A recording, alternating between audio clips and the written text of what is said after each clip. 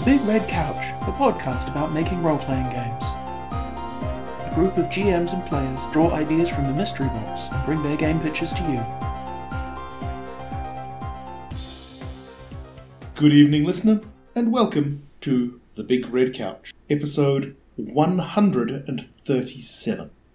I am Craig, and on the other side of the planet, in the land of, well, probably increasing darkness as the year goes on. It's Ben, and I think we're going to have an election. That might be... No, I'm thinking of something else. They've got elections on the brain at the moment, I think, with everything else that's been happening. I mean, I've got elections on the brain too, but what I'm mostly thinking about is just this string of profanity wrapped around the last British election. That's fair. So we should definitely have... I believe New Zealand, the sabres are already are rattling and so forth. So that's probably what I'm considering. So we should talk about entirely more pleasant and calming topics, such as today's suggestion, which comes from Dr. Video Games himself, the illustrious Kev. And reads, Telepathic murder ghosts coming out of the trees. This man is responsible for educating your children. You're welcome, Internet. You're welcome. Probably not specifically your children, but some children. Somewhere. All of their children. Everyone's children. It doesn't seem physically possible, but it's true. Right. He is somehow the omni-tutor. He is everywhere. Some sort of dark Warhammer 40k lecturer. Wow. In the grim future of Warhammer 40k, there are only assignments. No. In the grim darkness of the future, there is only media studies. I think that's what he does. I'm sure it's something like that. I flunked out, kids. Can you tell? And yet you are a wildly successful media personality. Who knew? Yeah, I think we have been more and more comprehensively informed that that is not a good thing. For anybody. I mean, it seems to be an inevitable thing, maybe even a necessary thing. But is it a good thing? Is it a good thing? Worst case, we get the Presidential Medal of Freedom. I don't want to know what that is these days. Irrevocably tarnished, I think is the phrase. But, so anyway. Hot damn. Telepathic murder ghosts coming out of the trees, coming to you from the fertile brain of somebody who is responsible for the education of the youth of tomorrow. Go the internet. So... Woo! Yeah, let's get back into the forest where everything is trying to kill us, because that seems like a much better idea.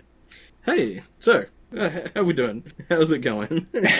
I'm doing reasonably well. I have been dealing with entertaining coding problems over the course of the week, including one that basically brought home the fact that there are two different ways that you could have no information.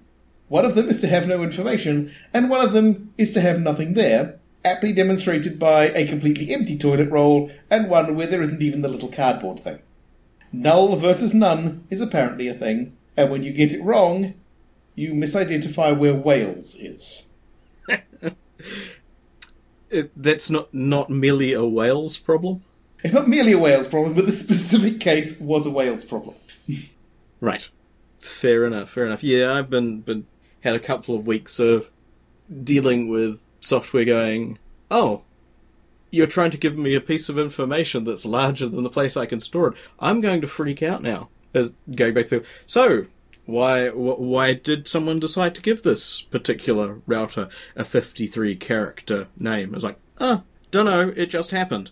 Could it not happen? No. It's very important that it has a name that takes like a minute to tell someone. It's like, good. Okay. Are they quoting Shakespeare? No, it is not that lyrical. One of them has the customer's acronym in the name twice, just for redundancy, which I thought was sweet. That is at least what pushed it over the character limit. So yes, we're having to go back and rejig integrations that have been working for ages until somebody got just wildly carried away with naming stuff. It's like, do you not have standards? It's like, sure, but they change and we don't tell anyone. So, yeah, there's a lot of the issues that, that if you just told the right people, I could have gotten like 3 days out of the last week back. That is like, right up there with cool. There are 10 different standards. We need one standard that covers everything. Time passes, there are 11 different standards. Yes. Well, on a brighter note, well, hopefully to be a brighter note, unfortunately the person running the Blades in the Dark game, which I was getting really into, is unable to continue and dropping out. That sucks. However, it does suck, and it is, however, one of those unavoidable life things. However, the folks who are playing with me have rustled up another player and are quite happy for me to start running the game from that point. And I had a good chat with the folks on the Discord, and I laid out my as I want to do. I laid out my evil scheme in sort of the monologue of, I'm really having fun playing this game, but I'd like to play other different weird games, and maybe even one day, help people playtest games that they made and do sort of things like that. And they're cool with that. Maybe they're just hungry to play lots of role-playing games online, but... So you heard it here first. Ben is in fact in league with the devil. I might rule it out. I'm not at liberty to say. No. I don't see how that's relevant. Indeed. So that was... Wow. I'm impressed and more than a little jealous. We're also planning to set up stuff for one-offs. So if we happen to have a one-off that's in Craig time zones, I will let you know and see what we're playing. It's currently every fortnight, which is cool by me because I haven't run anything consistently for a long time. I'm going to get up to speed, but I need to do the work to get up to speed. So that'll be my project for a little while, making sure that I've packed as much of the flavour and mechanics for Blades of the Dark inside my brain, so as I can sound authoritative while panically flipping through the PDF looking for the page I need. Oh, you do that too? I thought it was just me. Oh yeah. That is the secret of GM. I mean, we're not a big advice show as far as RPG podcasts go. Because nobody in their right mind would take our advice. Listener, if you're taking our advice, why? I feel we are an example show. We make an example of ourselves, and people can sagely say, "Look at these buffoons. Why would I do that? That's obviously the worst thing ever. I'm a better person." If you can't be a role model, you can at least be a horrible warning. Indeed, we are that horrible warning. So yeah, we'll see if we get that underway, and having a small network of people who want to play weird-ass games, and I found a couple of people who seem to be keen on weird-ass games. Cool. Hooray! So, Blair. Should we just wait for the air show to go by and auger into the nearest hillside, or spectator seating? There is a... I did find that there is a DC3 sightseeing tour who happen to have their offices just on the other side of Constellation Drive from my place, but also they appear to bust the office when they take off from Whenua-Pai or wherever. So it's a sightseeing tour of Sunnynook? Worst tour ever. It doesn't really... It makes no sense. Alrighty. So, any other news on your side that we might discuss? I've already ranted about software, so... You've already ranted, and I did kind of want to step in before we got too involved. No, that's accurate, because I would just have gone hog wild. Yeah. That's fair. I have no gaming news to report. I can, however, report that I was back in Edinburgh for, a day last week, and... It's still there. It's still there, yeah. I know you were all worried. I'd like to reassure you. Edinburgh is still there. It's still made of stone and mostly grey. It's still raining. It's nice to know that some things in this world are consistent. Indeed. I very much enjoyed my time, let's call it living, in a backpacker hostel in Edinburgh, and being back there on what is colloquially termed as a budget, as in I had money to spend, was actually quite nice. Made you appreciate it all the more that you weren't currently doing it? Indeed. It was sort of here I am. I am proceeding down the Cowgate. Over there is one of the hostels where I stayed for a couple of months. Just up the road is another hostel where I stayed for a couple of weeks. And I'm not staying in either of those places because I'm going to a hotel. where they are obliged to heat and light the place like it is the 21st century. Yeah, where I have a door that when I close it, I'm the only one on the other side of that door and the only one who will be in this room. I will not be listening to somebody else snore, fart, vomit, or shag during this sleeping experience. Unless your subconscious dredges that up again, and oh well. I mean, my subconscious does hate me at a deep and fundamental level, but it fortunately decided to, as it were, take the evening off. Nice. All right. Also, the room came with shortbread, so what's not to complain? Ooh. Yeah, what's not to like? Flash. Indeed. Shortbread, coffee machine. Ooh. So, on that cheery note, shall we talk about telepathic murder ghosts coming out of the trees? Absolutely. That is the most cheerful thing we can talk about in this Absolutely circumstance. it is. So, I've got an idea. I have an idea, but it might be described as a pizza cutter. I don't know what that means, but it sounds pointy. Actually, that is the entirely opposite. I think I know who picked it up. I won't show them on the internet. But a pizza cutter is the way they used to describe somebody who was all edge and no point. I feel there's a joke about like every Cyberpunk or Shadowrun game ever in there, but I'm not sure how to make it, because I liked both of those games. They held such potential. And I don't think that was... I never saw it realised, to be honest. Yeah. But it's a whole classification of games where you think, this will be amazing, and it never quite gets to the promise. Oh, SLA Industries. Which is... No, that was obviously just too much. I mean, the SLA Industries is the ultimate pizza cutter role-playing game, I think. Oh, I have a copy, I should revisit it. The art was very nice. Considering the one expansion they got out was literally a fashion catalogue, but for psychopaths. But they were sticking to their model. Yeah, I wonder if there is... We shouldn't harp on about those sorts of things. I mean, there are some games that do what they do as well as they do, and they are satisfying enough. There are some that you sort of get to and go, you think Tribe 8 is one like that? Or is that just too confusing to be played? The problem... I mean, I really wanted to run a game of Tribe 8. I could never find a group of players who were willing to actually read 108 pages of background material before making up a character. It is a bit of an investment. Yeah. This is true. So, should I lay out my terrible idea and see what we can do with it? It would seem wrong not to. At this stage, with this build-up, absolutely. Synopsis. Trees hate us. We have committed such crimes against them, slaughtered them by the forest, turned their bodies into grisly artifacts, poisoned the rain, soil, air, and even the sunlight that the remaining ones need to live. But the trees have found a way to fight back. So, Dendrophobia, the game. Liking it.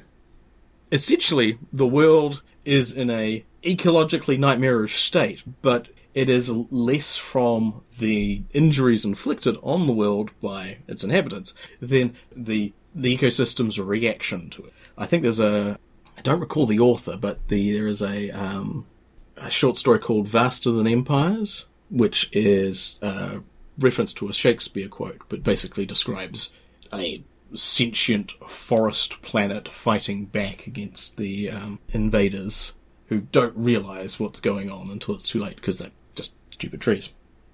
But fundamentally the idea that the trees have a capacity to mislead, traumatise and attack the people living in what I realise, just to make it even more dystopic and difficult going forward, is a society where they can have no plant-based products that aren't massively processed. Means no wood, no paper sort of stuff, because the trees may find a way to get in and affect people inside. These, presumably, what settlements they have have scorched the ground around them and are just stone and desperately plastic. Trying to... Yeah. Metal too. Just wondering how you do smelting without wood. Carefully, I guess. Yeah. Presumably they got up to a level of technology, and then it all went to shit. But there are certain gaps that mean that, they're reliant on screens and electricity, maybe plasticky films for communicating information, because paper might be dangerous. It may just be a heightened sense of paranoia, but the idea if the trees get close enough, they can start to alter their deceased comrades, because these are ghost. These are not just ghosts that come out of trees; they are ghosts that were trees. Tree ghosts. Tree ghosts, indeed. They are collectively sentient enough to and have been observing the enemy for long enough to know how to fuck with people. So what's written down on a piece of paper might not be what was originally written down on the piece of paper. Or it might function as an antenna, or for evil tree thoughts to leak through. So there may be objects and artifacts that are made out of cellulose or natural cellulose out there, but they are not things to be handled lightly. Ideologically questionable. Oh yes, those are very tree-like thoughts you're expressing. Yeah, that's a normal sentence that normal people say. Yeah. So, as I said, super edgy, all around the circumference. Point is what I'm missing there. Maybe an exploration of why this dreadful thing happened and trying to bridge some sort of resolution. I don't know. It's sort of like a catastrophe on the scale of War Against the Chitaur kind of thing, where fundamentally there has been a terraforming level and possibly an advancing threat from the entire environment. What you do about it as a group of people may not have the slightest impact, and you're probably putting yourself at risk, exposing yourself to it. Well, when you've got an enemy who potentially can decide, you know what, we're going to turn off oxygen production in your area. It's probably a bit too nebulous. I mean, trees could hold their breath, as it were, but, it's the atmosphere. It would take a long time and a lot of dead trees to actually affect oxygen, and maybe... I'm wondering, I'm not sure how the flows go. You pick your area properly, you maybe don't have to have your trees holding their breath for that long until the oxygen in a particular area is depleted enough. Enough to make people erratic and grouchy? Sure. Yeah, I guess so. Presumably that they're wise to these tree-ish tricks, and we'll keep an eye on that. But, yeah, I mean, still, again, it's difficult to have the party roll against oxygen deprivation. Yeah, roll against photosynthesis. And make it compelling. Yeah. Yeah, I mean, that's the thing. So, like I say, we've got this idea of a world, and maybe the thing is that maybe going and trying to find out what caused... I mean, clearly clear-felling the Amazon and turning their relatives into tables and chairs probably contributed, but there was something that maybe trees are deeply philosophical, and we're okay with that to a degree. Though this is the world, this is how things go. It's a whole cycle, but maybe at some point humans broke the contract and did something that went too far. Well, I mean, I'm put in mind of one of the suggested settings from the zombie survival game All Flesh Must Be Eaten involved basically flipping the whole zombie survival story on its head, because the standard setup there is cities are dangerous, they are full of zombies, you should head for the countryside. This one was one where whatever the threat was plant-based that was causing people to become zombies. The countryside was unsafe. Cities were safe. Yeah. And so you've maybe got a thing to sort of build around there that, yes, the vegetable kingdom is everywhere, but it is very tightly corralled in cities. So your cities are kind of your... Oh, right, sorry. In your settled, safe areas, plants are watched and controlled, and you said corralled. I have this imagine. Okay, the cities are full of trees. Okay, so the safe places are where nature is kept brutally underfoot.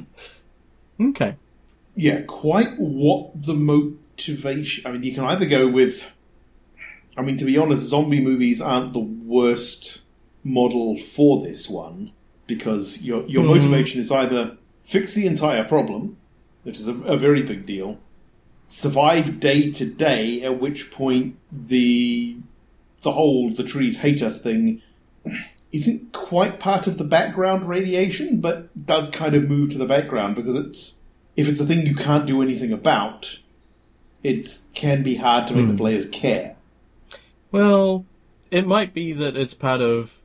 The game is more about dealing with your shit and dealing with what's going on for your character, which is part of this whole thing. Yeah. And maybe it's necessary to go out into the wilds and to check on things to make sure you know what's going on. And maybe you're part of these risk-taking, adventurous sorts, but you also have this burden that the environment you're in. Maybe that's part of it.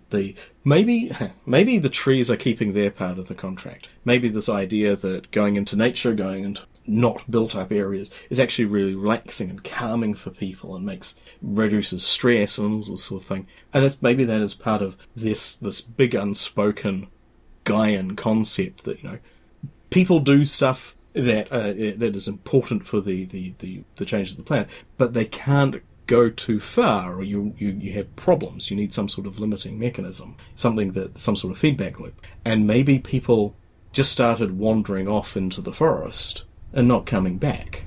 Maybe they're just abandoning civilization due to the calming influence of the fucking helicopters. Fucking helicopters are calming. Yes. I'm glad you didn't say is calming, because that's a whole... I mean, that sounds chafy. Yeah, yes. Abrasive, even. Yeah. Indeed. Sorry, I'll try and pick up where I was. People are being waylaid and seduced into the greenery and disappearing. I think I just this morning saw something discussing the possibility that there is something in the woods, the wilderness in America, that means people just wander off and, take their clothing off and wander off into the woods, or take their shoes off and walk for miles, or turn their clothing inside out. Or there's lots of reports of very weird circumstances where people go missing. And people going missing is in wilderness areas is unfortunate, but it's not exactly unusual either. People bears got to eat. Yeah, I mean, North America has predators in it. We don't have that sort of predation and so forth. Or there are animals that can hurt you that are largely, almost entirely introduced, but they won't stalk and hunt people. They will get startled and run you down or gore you or something. The wild pig, a wild pig is not sizing you up, but if you get into a fist fight, it's going to win, and then it's going to eat you. Well, if it decides you're goreable, you are probably pretty gored. Yeah, you tend to stay gored. You tend to stay pretty good and gored, and where you've met a wild pig, there is no easily available medical assistance, unfortunately. Wild pigs generally do not hang around in the emergency room of hospitals. That would also be a problem, but of a different nature. Indeed. So, the thing that normally means that people are lost in New Zealand is the fact that the weather will change unexpectedly, and what goes from being a bright sunny day wearing a t-shirt turns into hypothermia in an hour or two. And it's not brutal. It's not like the oxygen is turning into a fluid, but it is enough that people underestimate it, and they get their systems get taxed. Yeah. And it is an unforgiving weather situation. When it goes badly wrong, it goes badly wrong very quickly and very hard. Yeah, and just often enough that every summer, every autumn, people just die, and it's like it sometimes feels almost like tribute. I mean, it's like, sacrifice a few more tourists to the Taniwha, and maybe more will come back next year. No, it doesn't work like that. And the crops will be good. Yes. Yeah. It seems strange. I mean, the only other thing I think of that nature is the number of farmers we lose to 4-wheel drive incidents. People That's terrifying. So, it's the four-wheel drive, the quad bike. Yes, yeah, the quad bike accident is a very real thing, unfortunately. Yeah. It's like so many people. Is it? Yeah, it just baffles me. So maybe that is the thing. Maybe that is the wilderness is inherently dangerous, but the reason is because something is trying to redress the balance. That in their cities of steel and plastic, people need the world in general needs people to chill and maybe go back to the land. But it's gotten to the point where that involves mind control and some limited amount of possession. Yeah, mind control, massive depopulation. Yeah, it's... I think the key to this one is just figuring out what it is that the players can do. Well, you can have games where the players can't do shit. I mean, 10 Candles is... sounds like an experience. I would love to play it someday. It's not for everybody, clearly, but the idea that maybe it is... maybe this is the equivalent of playing the movie Predator without Arnie. You definitely want people to sign up for that ahead of time. Oh, absolutely. The consent is absolutely key for any sort of experience, but this would be... You'd want to put this on the front and say, yeah, this is kind of a downer, and winning doesn't take the form of winning. I'm thinking about it, you've either got there is some kind of more organised truce and agreement that is available here. You've potentially got we've got to get out. Yeah. I've heard that the tropical forests are way nicer to live in than these temperate things that we're in currently that are trying to kill us. Let's make for the tropics. Or maybe it's the reaching. It's like it might be a reaching acceptance kind of thing. I think once you've figured that, or once you've set it up so that the players can choose a thing to do. I would want to fashion the game to make sure that the goal was like intrinsic to it, because you want the mechanics to actually funnel towards the goal that you're after. It doesn't mean that the players don't have choices, but if half the party decides we will fight the tree menace, the rest is like, we are coming to understand our place in nature. Yeah. You're likely to have a rather jarring experience, and also you'd have to have two very distinct sets of mechanics there. Yeah, I mean, the best situation out of that is, and then we sacrifice them to our arboreal overlords. Yeah, well, the thing is, if you have the game discreetly... I mean, the players could make those choices in either the nominal game where the thing is about accepting your place in this reality, or, addressing how you feel about the place in reality, or blowing up trees. But if you have systems for both, it becomes more cumbersome. You start to get to there are the sorts of games where they effectively make you they give you a physics sandbox for a world, and you decide what you think's going on and how you do it, and you've got these rules to resolve physical interactions. There are other sorts of games that describe the story and the mechanics of what takes place between the world and the characters at that level, rather than bend bars, lift gates, how fast can you run, how far can you jump kind of stuff. It's if your two conversations are happening on either side of that kind of divide, your game's unlikely to be perfectly synced up with itself, that's my concern there. Yeah, I mean, the chances of that working very well are not great. There's bound to be I don't know if anyone's tried to do that. I don't know if someone has attempted to build a game which is mechanically Apocalypse and Dragons. I mean, I am reminded weirdly of the book Damnation Alley, which did mostly have the setting was effectively the world where the ecosystem had just gone nuts. So you got incredible storms, but you also got amazing overgrowth of plants and, I think, giant lizards. Giant lizards are a thing. So what can you do with this? You can get a bunch of mileage out of just the simple survival angle. You've got a scenario, you've got this setting, surviving in it, and perhaps some degree of trading or commerce between communications, I guess, between places that are almost but not quite cut off by the trees. That would give you a reason to go places. And maybe going through the different, maybe vaguely modelled on something like Dogs in the Vineyard could give you that kind of reason to go from place to place. And rather than just doing a logistics run, you might be dealing with issues that have sprung up between the people and reflect the kind of situation where they're in, where there is pressure from the outside acting upon them. And you could do either way of. You could do either sort of, we need to resolve problems with stats and skills and putting the right thing in the right place kind of gaming, or we are talking about what's going on and trying to figure out how to resolve not only how we feel about the issue, but what it means in a sort of a narrative context. So you could do either sort, depending on what you were keen on that way. And that does give you a bit of a backbone.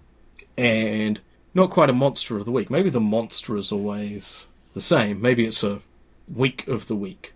No. Well, location or environment of the you week. can have sort of fun with the problem of the week, because if you've got some degree of communications and travel between villages, and you've got a village who is doing great guns in burning and clear felling the forest around their village and really expanding outwards because that forest is in a state of shock, but other bits of the forest are perfectly happy to exact some level of revenge on villages that are in fact not doing this. Or possibly it is a retreat because the army of the Green is slow moving and numerous. Yeah, and they can take some hits, especially if the humans overextend themselves and feel overconfident. Sometimes walk into the woods never to be seen again. Yeah, so that's so you could tell stories about the way that people are struggling to survive, and have that orbit around the idea that either there is something that need a realization that needs to occur, and the players could, embody sorts of aspects of that, of like, why are we fighting it's an impossible battle, right? It's if humanity extinguishes the trees, fucked. But they're too dangerous to kind of, at this point there is the kind of conflict, and maybe there's even something about that the trees need from people. But the idea that there has to be maybe it's about redress, maybe it's about reparations to a degree. That's an interesting and completely uncontroversial angle to take. Indeed. Indeed. No sub or supertext to that whatsoever. Nope. No problems there. Nope. All right. So yeah, that's my me taking the looking at the statement and saying, ghost trees. What about it? Also, I've been struggling to make any progress in a game called Darkwood, which is a plan view horror game where the night comes and horrible things crawl out of the woods and you live off probably hallucinogenic mushrooms and try and find your way out of this terrible forest and kill your dog. So it's in fact just somebody tripping balls in a forest. Hopefully, because otherwise the universe is in terrible trouble kind of thing. Yeah. So there's a few things that are like, it's kind of interesting that, that there's this dichotomy between trees, peaceful green, forest, dark, angry, die now sort of thing that is actually because a nice, green, happy, pleasant tree in the sunlight, lovely. But also that's where predators and dangers lurk. So we have this conflict within our tiny mammalian mushy brain sponges that tells us that these two things are duality between the two things. So yeah, it could be interesting. Make people terrified of trees again. That's what we need. That's really the goal here. Cool. That's really the goal here, to make people terrified of the trees again. Indeed, that is obviously our objective. So that's and I thought I didn't trust the ocean, but apparently I'm also terrified of forests. How about that? You are the ultimate urban dweller. Well, yeah. It's not that cities are any better, but cool. So I have rambled on about the terrifying tree folk and their nefarious ways. Mine is a little more specific. Mm-hmm. That's good. This one, there was an episode some time back, and I genuinely don't know which one it was, where I was speculating about the idea of a long-running kids on bikes game, where, unlike the standard shtick, where the kids on bikes run into criminals, the bad guys from Goonies being the obvious example, and at the end of the story, the aforementioned criminals are thrown into jail, and we never have to worry about them again. This was only 6 episodes ago, so pretty recent. Okay. Yeah, 5 or 6. So, and what I was wondering about is, well, what happens if, the kids on bikes are dealing with something? This is not directly, but is tangentially intersecting with the plans of the local criminal syndicate. So they fuck up the plans of the local criminal syndicate, but said criminal syndicate are not in the business of killing children. And so there is sort of this uneasy, okay, we're not going to deliberately kill you or beat you around or anything, but we're not really keen on you interfering with our shit either. Kind of situation. It's not good for business. Is probably what their line is. It's not good for business. The kids interfering, but at the same time, they don't want to be the sort of people who just off a bunch of kids. Well, I'll jump in with a really quick story I saw on Twitter yesterday. Somebody recounting the thing that when they went to school, the mob ran the catering services for the school, and possibly a number of schools outside of it. And they did a pretty good job of it, because their kids went to those schools. So they had fresh local produce, they had it was relatively inexpensive. Sure, the mob were making money, but they were providing a community service. They were a family business. But inevitably it got broken up and handed to a national corporate thing, and the quality went down, the prices went up, and in general they were better off with mafia meals than they were with corporate ones, because the people calling the shots at the corporate level had no interest in the folks the kids at the school at all. It was just numbers. And if that isn't something we're learning. Indeed. So we've got this local crime syndicate wants to do crimes, but wants to do crimes in their community. They're thinking locally, they're supporting presumably if adults gave them a hard time, they would react differently. But indeed. But these are kids, and they're adopting a slightly softer approach. So, as a setup, there have been some weird... It's in the lead up to Christmas. There have been some weird things occurring. Either families just flat out going missing, or families recounting just absolutely bizarre, nonsensical attacks occurring within their own home. And your compatriots are at school when the headmaster, or principal, or whatever you want to call him, clearly terrified to the point of soiling himself, hauls you out of your respective classes and takes you to one of the staff meeting rooms, which has been cleared for the occasion, where the head of the local mob is waiting for you, possibly with pizzas. And said head of the local mob explains that they've got a problem. There's a problem in town. It kind of seems like the sort of thing that a bunch of meddling kids might want to get involved in. Because a number of years ago, before the current head took over, this mob was run by a guy by the name of Big Paulie, who made some poor business decisions regarding grabbing up land that was going to be used for development. The deal fell through. They ended up owning just a bunch of scrubland, with nothing better to do with it, Big Paulie had the idea of, okay, let's get into the body disposal business. And so, if you were anywhere in the area, you could make the call.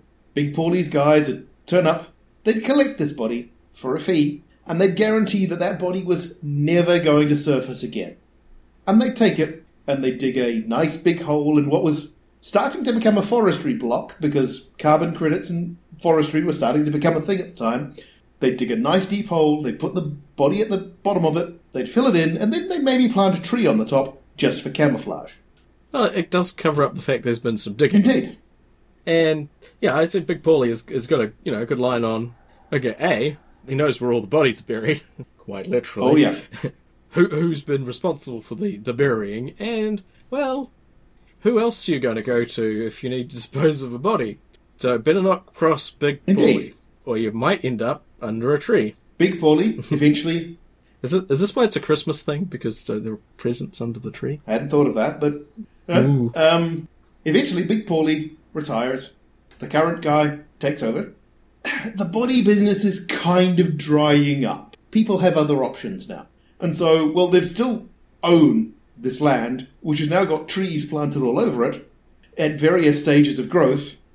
They've kind of got some money laundering issues, and a Christmas tree farm with selling a cash product that you yourself are producing that nobody really has a good way of auditing is a brilliant way of hiding large amounts of cash and laundering it. Indeed, especially if you appear to be charging a extravagant amount of money for those trees. Indeed. And, somebody buys a tree off you for cash on the street. It's difficult to track down where that tree came from and if that tree ever really existed in the first place. Indeed. Especially if you somehow set up some sort of subscription plan. Indeed. And so they've been selling Christmas trees for a good few years now. It's a nice, steady business. They're also getting into the whole bogus carbon credit thing because, hell, why not? All you really need to do is bribe the inspector. And then... And misreport the size of the land. Indeed. Yep. But then they start hearing about these weird crimes. Like this family that just got utterly slaughtered, very much in the style of this guy who, from Big Paulie's meticulous records, they know was buried in plot 47B 23 years ago. And they've noticed a few of these. The local cops haven't figured it out yet. They've also been hearing these stories from the big cities that, like, the guy who whacked the guy who was buried in plot 47B, well, he's seen this guy who he whacked watching him, even though he's been dead for a very long time. They're a little bit concerned. They don't really know how to deal with it themselves, but there were these meddling kids. I've got some observations and some nuance to apply. Or so what I think is nuance, I'm probably mistaken. Yeah, no, it's probably nuance. I mean, that was basically the setup. It is the shades of the deal with the devil, because you get to save people from having horrible things happen to them, but you're also helping out the local mob. I think it would be interesting, the observation that this was done during the prime time for the plantation being expanded was like during the 60s, 70s, and 80s. And since that time, the actual mob going around murdering people has fallen off sharply. But they still have this business. And sure, they're doing illegal stuff. It's probably Bitcoin these days or something. But this is like a previous generation's thing. And maybe when these horrible events happen, they're happening to the grown-ups. The kids might be traumatized, witnessed awful things, but the children are somehow outside the notice of these dreadful spirits inhabiting cursed, haunted Christmas trees. I'm getting a very big kind of, not quite Freddy Krueger kind of thing. It's almost the kids have a certain level of immunity to what's going on because these are the sins of the parents kind of thing, but the parents the ones being more justly punished. And that way, Freddy Krueger was a bit of an asshole, amongst other things. But, and the idea that, they have determined up to the limits of their the mafia grasp on the supernatural, that these things are less aware or less sensitive to youngsters. And they know it's a problem, and they're determined to deal with this problem in the family. Before anybody notices that every single time one of these things occurs, the Christmas tree was bought from one of their stores. Because that's the sort of shit people notice eventually. It's starting to... It's graduated to urban legend. And it's like, oh, weird shit happens around Christmas. Or this sort of famous local crime personality was murdered by apparently being savagely beaten with... sack of doorknobs. with pine branches and having pine needles stuffed in their I was close. That kind of thing. And they're realizing, like, okay, this is clearly eventually something is going, the revenge is going to turn on them. Maybe this is or maybe it's very specific. Maybe the crimes in question are maybe this is boomer crime. This is shit that went down 2 generations ago. It's not just, whoever happens to buy the tree. These are actually people who did some shit back in the day. And at very least, and so the vengeance is being carried out on the following generation. So you're dealing with middle-aged people who kind of like, oh yeah. My dad and my uncles and so forth are all involved in something pretty shady, but we as a family we've made good, and everything is okay now except for the murderous trees. But you millennials, and maybe every time I said that, I would have no nickels. But maybe the following generations, or maybe don't blame the boomers for this. I mean, there's plenty of middle-aged Gen X criminals. The Zoomers. They are, because of the rules of the supernatural game that's being played, they are actually exempt. They get away scot-free. Maybe there's this very specific cutoff line that your great-granddad did something unspeakable and it was concealed under the pine tree. You're in the clear, but your aunts and uncles would really like you to help out. I know that you are not the kind of person who would go, yes, this is a hard-edged, gory game about middle schoolers being murdered, ganked by ghosts. I figured that would get you off the hook there, as it were. Yeah, nice. So just sort of try. I'm just rounding out the edges for the setting and so forth, and I mean, okay, so thinking about the whole sins of the parents thing, the Stallone movie Copland comes unerringly to mind. Yeah? It's, Stallone and Ray Liotta and it's actually got quite a cast. Mm-hmm. But the shtick behind it is that you've effectively got a sleepy little town, sort of incorporated town. Yeah, it sort of works in an American municipal context. That you've got this sleepy little town with its own sheriff that has an enormous number of the cops of the city just across the river living there. And everyone's having a very normal time. A bunch of these cops live there, and the reason that they live there is that the mob essentially bought themselves a police force by building a town, selling the houses very, very cheaply to a bunch of cops. They effectively purchased the police force of the big city. You could have some fun with that if there is this big secret lurking that is starting to come to the surface thanks to the murderous Christmas tree ghosts. I think the murderous Christmas tree ghost plantation is a pretty big secret. I mean, it's a pretty big secret. It's just sort of the extra. Yeah. It's sort of the extra Goomba on the Sunday. Where am I going with this aspect of if you're going with the you've got the sort of the murdered people the murdered people buried in the Christmas tree plantation, but these attacks in the town aren't random, and here's why. Here is the big secret that nobody talks about in Cedar Falls or whatever the hell. Cedar Falls is a pretty good name, actually. Yeah, that has a nice aspect to it. It's not just who got unlucky enough to get the Christmas tree that happened to be planted over Shotgun Jimmy. It's that Shotgun Jimmy and all his friends are actually a little bit sick of being stuck under the ground in this fucking Christmas tree plantation, and are actually seriously annoyed about the whole thing. Pitch for the name: Douglas Fear. Nice. No, it's dreadful. Yes. Okay. Wait, they've never stopped us before.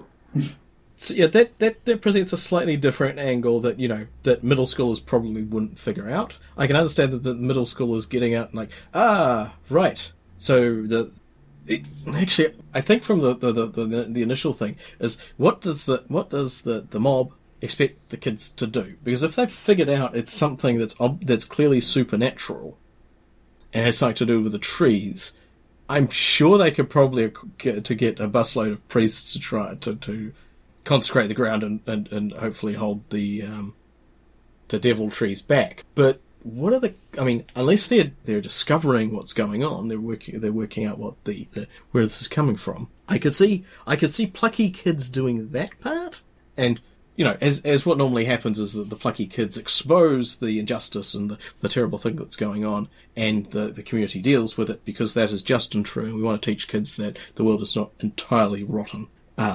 Spirals into despair. So that I could see that being a wholesome kids on bikes scenario. My thinking was, if you were going to go with the hey, we've got this problem that we think is in your wheelhouse, that would have to be dropped into a longer running game because you need that relationship to be there in order for that setup to work.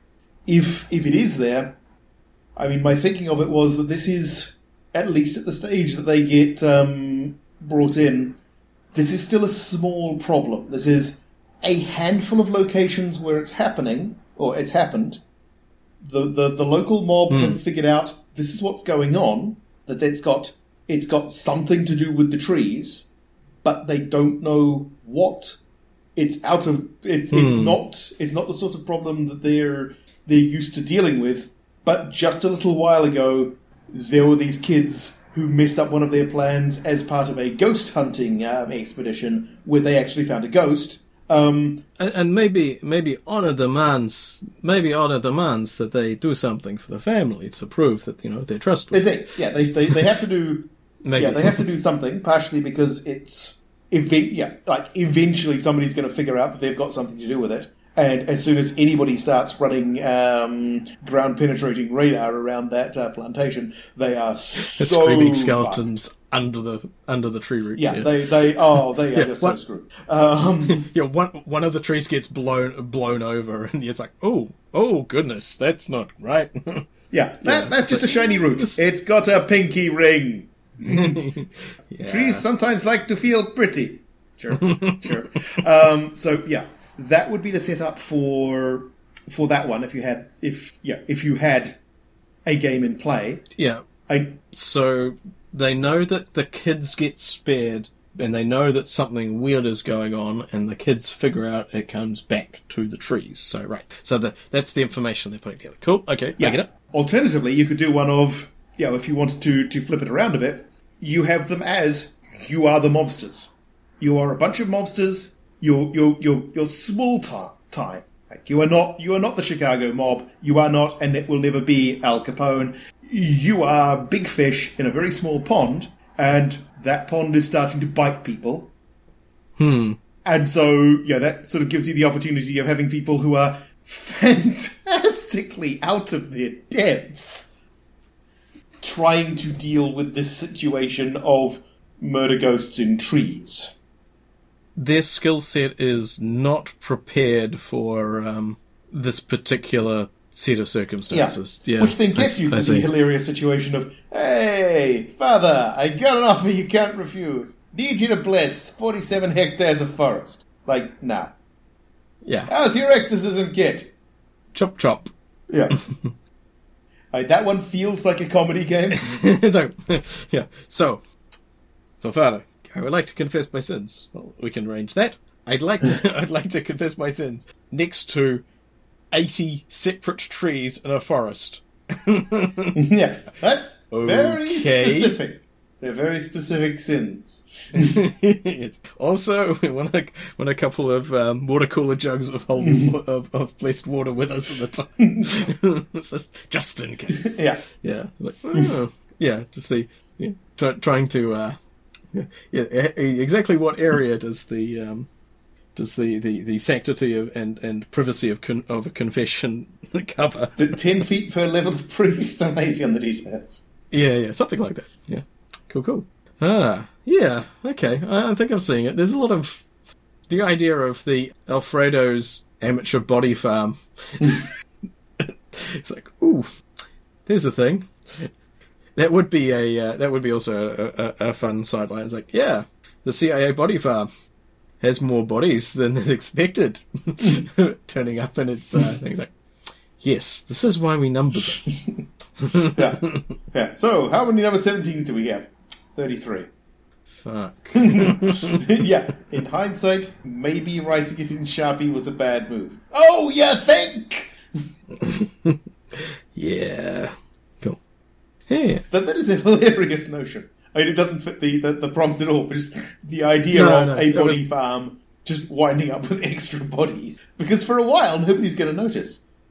Well, no one's gonna comment on the smell, and they're like, oh, that's just another body in the body farm. Yes, it's like, I think it was there's a Brother Cadfael.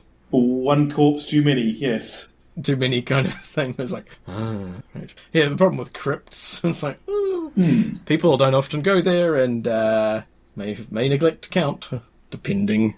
Yes. Yeah, you have executed everybody who was in this this fortress. The trouble is there's one extra body, and we don't know who it is. Cool. All right. Oh, yeah, that's interesting. Interesting. A good take on the... I mean, we don't often have a festive angle come up organically, as it were. But this one just spoke Christmassy to me, and suggests that I need therapy. Or have better Christmases? I mean, the last few Christmases have been a bit quiet. Yeah. Not in a bad way, though. I should point out that one of the interesting things about the UK approach to Christmas is that many pubs are open for a couple of hours at the midday on Christmas Day. I'm told this is so that you can put the roast meal on, bugger off to the pub for a couple of hours, and come back when it's cold. Okay. Not sure whether it's true, but it's a lovely idea, and it gets people out of the house and into a pub. So, socialization's probably not a bad thing. I hope the firefighters aren't particularly busy during that time. But, yeah, that would be unfortunate. Yes, it's another gravy fire. It's every year. Indeed. That's good, yes. I'm glad you didn't just say that you got a lot of digging done. It's like, Yeah. Oh, that would have been awkward. that was not what I wanted to hear. All right. Any further comments on telepathic murder ghosts coming out of the trees? I think we're good on this one. All right, cool. So, we'll look forward to any contributions coming from our audience, suggestions of how we can make our... I don't think our ghosts were... Interestingly, our ghosts were ghosts of trees or ghosts under trees. The ghosts seem to have a very tree-centric relationship, so... Interesting. I'm sure there's plenty of space around the trees for people to come up with stuff. So any ideas that our audience would care to share, we will discuss next time, I am sure. But our main topic of discussion next time Comes to us from the fertile brain of Thunderstep and reads, Flip the Mythos.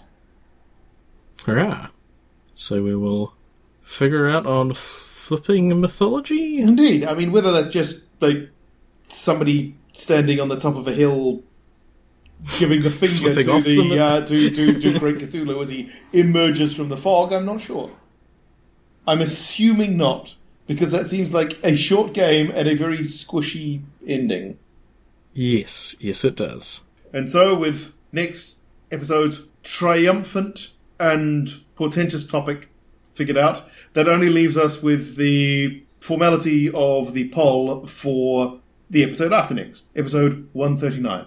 And, as usual, we have some contenders. So, Crowd favourite, though apparently not favourite enough to actually get picked, Malevolent Immediacy. Not as immediate as we thought. Interesting. Also, there is Power Drift. Hot on its heels, in a fairly cool and unpopular way, X kills Y. And the new addition to the roster, the Maltese Falcon Gun, a famous weapon that was once owned by the King of the Popes. Impressive. Every word of that sentence was wrong. Yeah. So, enjoy selecting from this fine selection of things to select. Selectively. I got nothing here. I'm trying to come up with something. I've got nothing. That's it. Indeed. Another nailed it ending for the Big Red Couch. Thanks, everybody, and stay away from terrible, vengeful, murderous trees and enjoy some regular, pleasant, safe trees. Provided that you can tell the difference. Best be safe. Stay inside. Bye, everybody. Good night. Want to hear more of our shenanigans? Then go to hoarde.net and click on the button that looks like a couch. The Big Red Couch is released under Attribution, Non-Commercial, Share-alike 3.0 Unported from creativecommons.org. All music on the show comes from the album Universal Fluff Theory by Krakatoa. Visit them at krakatoa.com or follow the link from our page. See you next time!